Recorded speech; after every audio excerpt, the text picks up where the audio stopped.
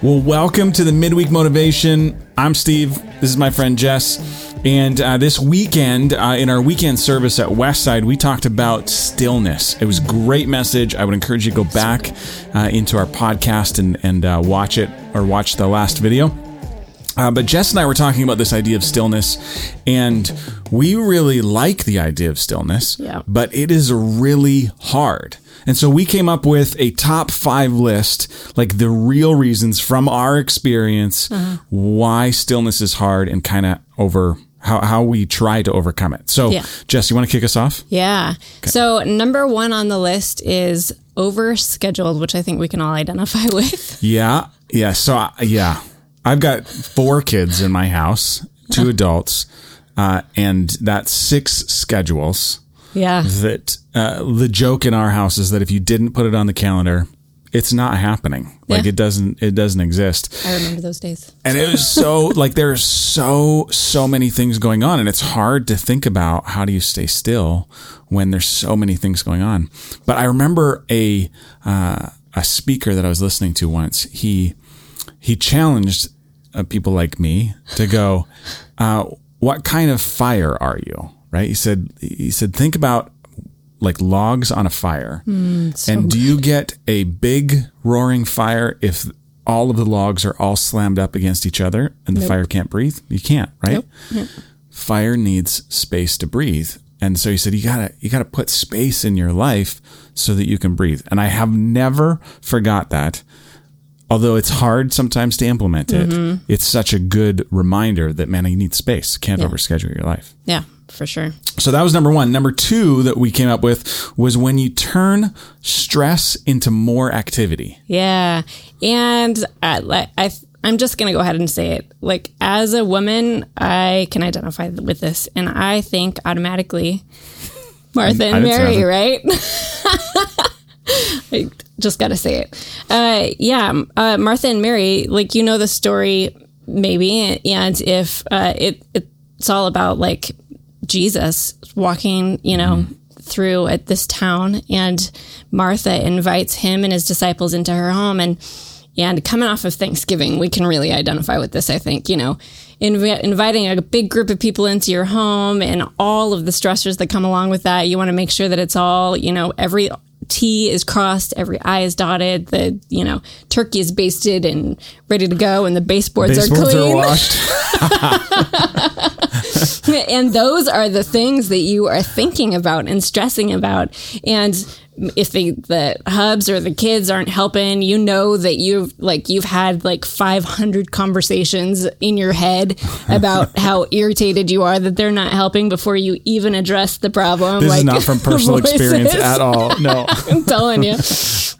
And it's totally a Martha and Mary kind of a situation. And we just kind of like slap Band-Aids onto the situation, trying to make it better, but it doesn't really get better until we get still, like Mary did in that situation. Martha went to Jesus and she's like, hey, Jesus, don't you think that this is not cool that Mary is like sitting there and not doing anything? Yeah. But Jesus told her, he's like, Mary is doing the right thing. She's sitting at my feet. I'm not going to take that away from her. And I think that what we can really pull from that whole situation is that if we get quiet and we sit at Jesus' feet, Jesus is actually going to help us to throw away the garbage and prioritize what it is that needs to be prioritized, and focus on the right things and get all that garbage out of our heads too, because as a woman, there's a lot of garbage in there. But if you just said, no, just stop and be still, that most people would go, yeah, but I can't. Yeah. Well, and that's true. We can't just be still. We need the prioritized part of it. Yeah. We need God to tell us what the right things are to do and what aren't the right things to do, so that we can be focused and be more impactful. I like that. Yeah. Number 3 on our list was being forgetful. Okay, what the heck does this mean? What does it mean, forgetful? So being forgetful is really about like forgetting to put time in our lives to to rest and rejuvenate. Like we see in Genesis, God created the earth in 6 days and then he rested on the seventh. And we see him actually telling us in the Bible that the Sabbath is an important thing for us. And it's a command. And it is that way for a reason. It's because that's what is good for us, you know?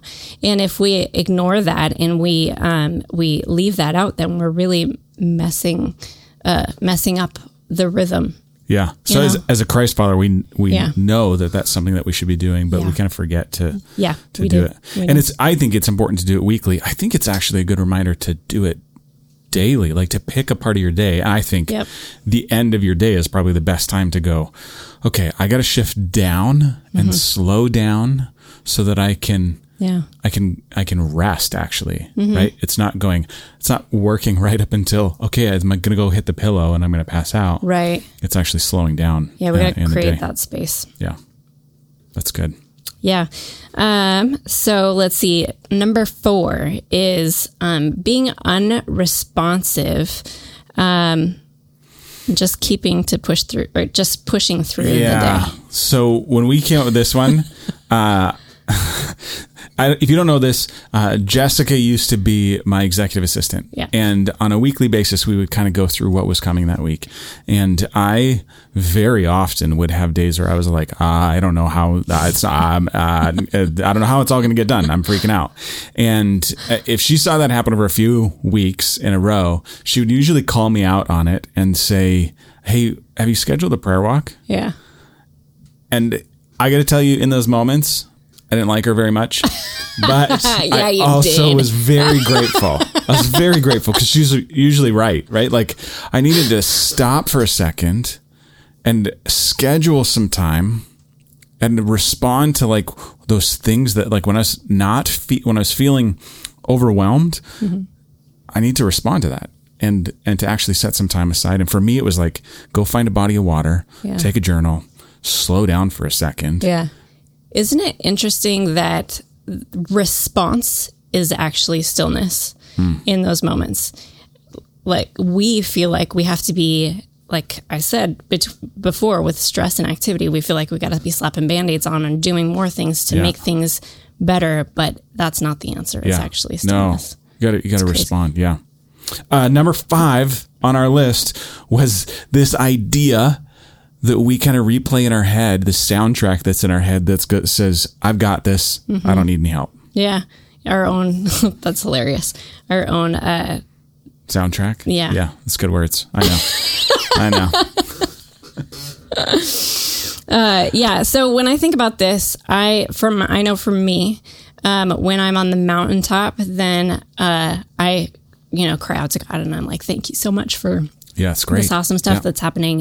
When I'm in the valley, I cry out to God and I'm like, God help me. This is horrible. This is awful.